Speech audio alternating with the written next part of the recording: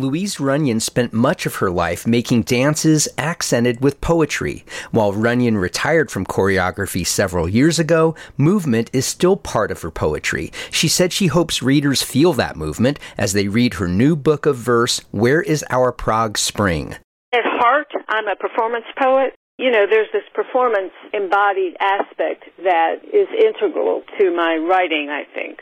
The music of it, the rhythm of it, how it's spoken. Those are really inseparable.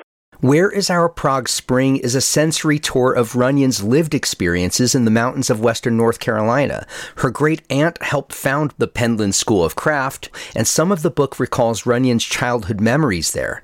Runyon also threads in observations of the cultural and political differences she sees as unwelcome counterweights to the beauty of her surroundings. This is Runyon reading a portion of a poem titled Cherokee Scottish Festival.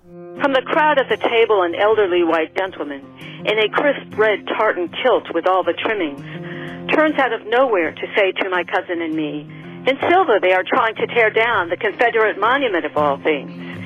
And he proceeds to say this bad thing about the blacks and that bad thing about the blacks. "They should tear it down," I interrupt, throwing caution to the winds. "Who does he think we are, my cousin and me? Tourists? The racists here love to talk about being in these mountains 8 generations. That's as long as any white man could be. Our own family has been here for 8 generations. We marched to tear down the statue in Silva for Lord's sake.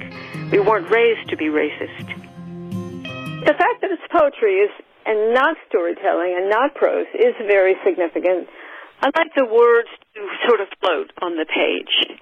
There should be a reason that each line has a break at the end of it, that there's some emotional or dramatic purpose for each line that stands as a line. This new collection is Runyon's 5th book of poetry, but her first since retiring as a dance maker in Atlanta and moving to Silva in 2019. Runyon said she expects to begin a new body of poetry after the new year. I'm Matt Peiken, BPR News.